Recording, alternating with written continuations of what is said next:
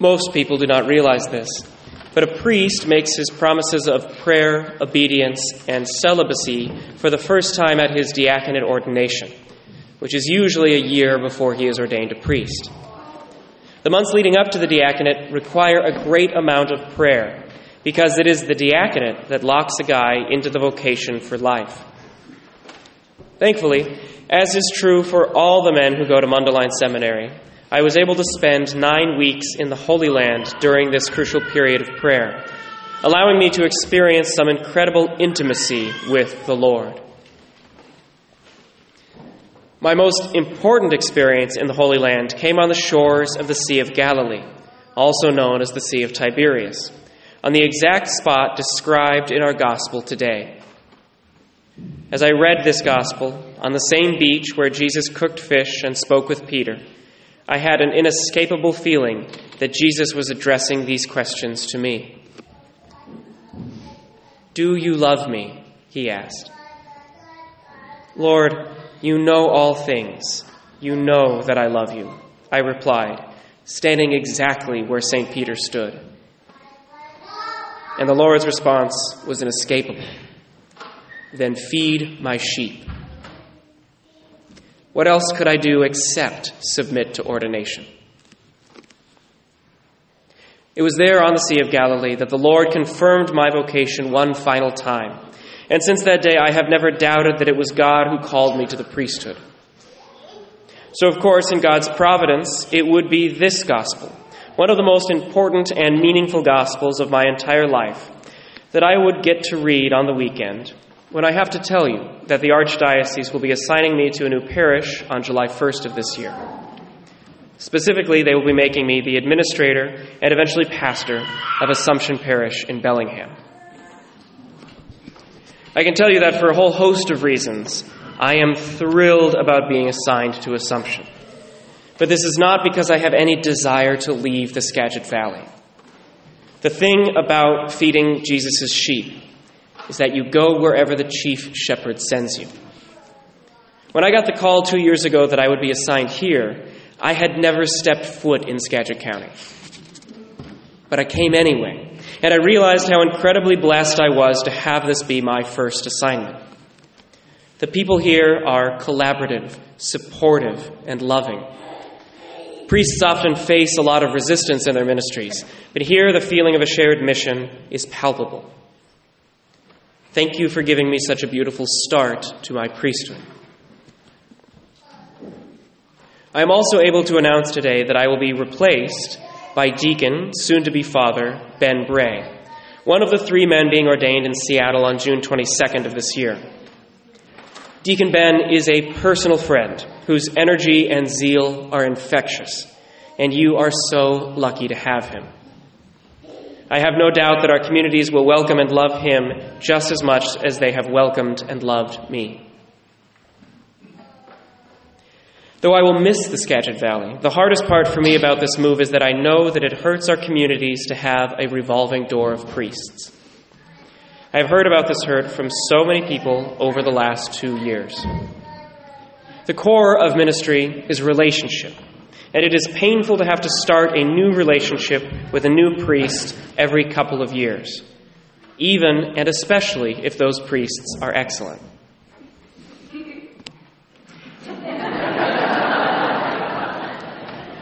In a normal situation, the regular coming and going of vicars does not cause this much pain, because the pastor is a long-term, stable presence and people are able to have their deep and meaningful relationships with him. Unfortunately, in a cluster situation, the pastor is stretched in millions of ways. So despite Father Martin's and now Father Tom's best efforts, our parishes feel the need to rely on their vicars for a lot of things that pastors often provide. And vicars move frequently, and the cycle of pain continues. As much as I want to, I cannot stop the cycle. But I can let you know why it keeps happening. With apologies to the beautiful sacramental events that are happening today, because I cannot control the timing of the diocese, this is not going to be a feel-good homily. But please know that it is a loving homily. Because I love you, I want you to know the truth, even if it's ugly. In 2015, our diocesan demographer published a white paper outlining historical trends and future challenges for our diocese, specifically in reference to the number of priests available. What struck me most was the fact that in 1995, according to this paper, we had 135 parishes and 135 pastors. 20 years later, we had grown to 146 parishes, but had shrunk to 114 priests who were able to be pastors. That means that 32 of the smallest parishes in the diocese have had to cluster with larger neighboring parishes just so that they can have a pastor. And we have 3 of those smaller parishes in the Skagit Valley. The good news is that we're not alone. We are not being singled out, punished, or mismanaged. There are 29 other parishes in this diocese living the same reality. The bad news is that things are not going to get better. The demographer estimated that this gap would grow to 40 parishes without a pastor by 2025. And extra priests will not be coming to the Skagit Valley. Our parishes contain about 1.6% of the total population of the Archdiocese of Seattle, which is about the percent share of available priests we currently have assigned to us. So we should expect one pastor and 1 or 2 ever-changing vicars to be the long-term reality. Remember, vicars are not pastors for a reason, be it age, experience, or administrative capacity. And vicars will always be short-term assignments. When we rely on our vicars to be pastors, we set ourselves up for heartbreak. I should emphasize, of course, that our present crisis involves more than just priests. The number of Catholics who go to Mass and are engaged with their faith, relative to the total population, has plummeted in the last few decades and continues to nosedive. Our church is shrinking and will continue to shrink as our society becomes more and more ambivalent about and hostile toward religion. Given this reality, what are we to do?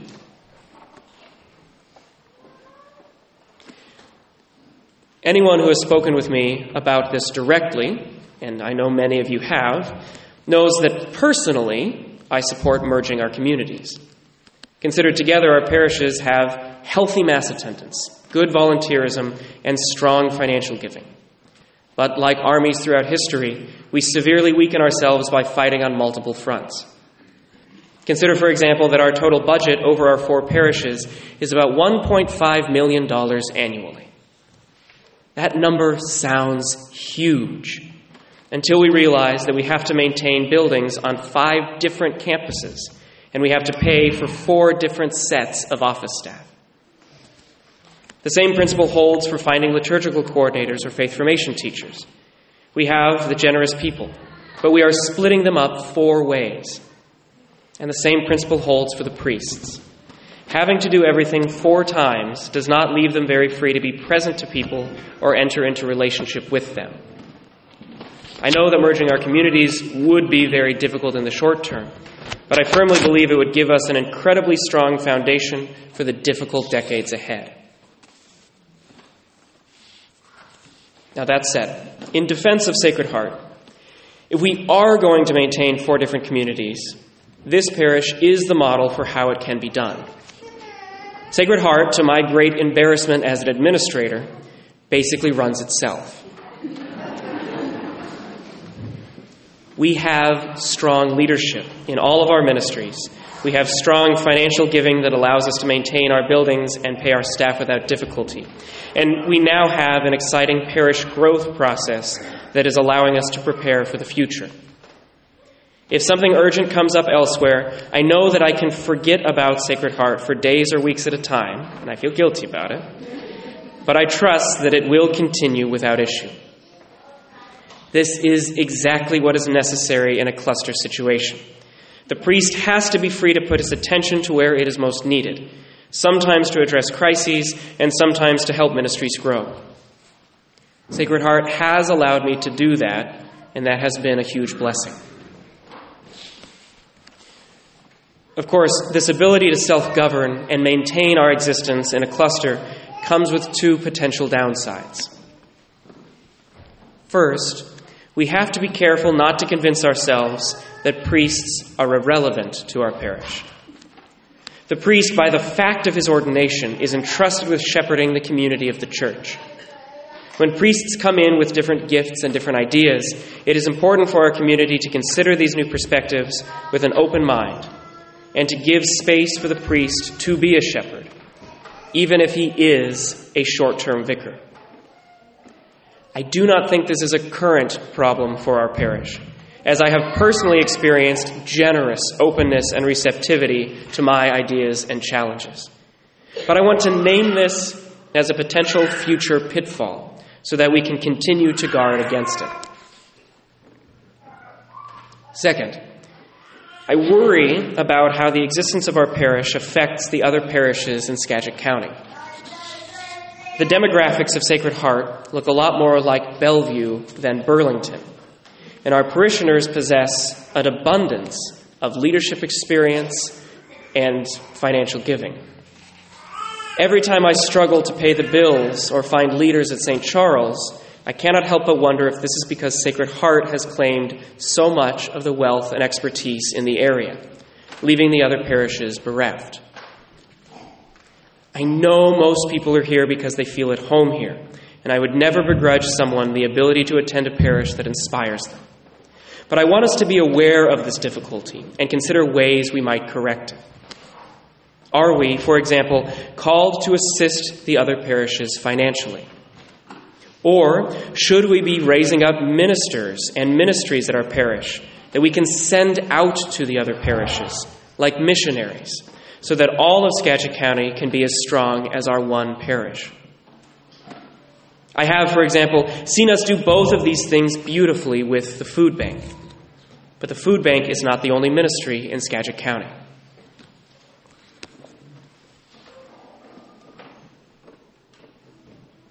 Okay, I've said what I needed to say and have given you my honest read on our present and our future.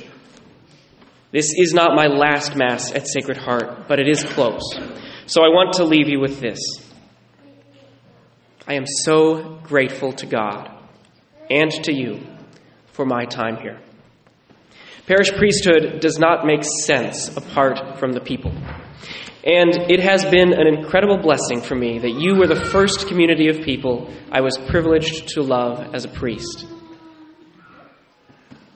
May Jesus, the one true shepherd, continue to bless us all as we strive together to feed his sheep.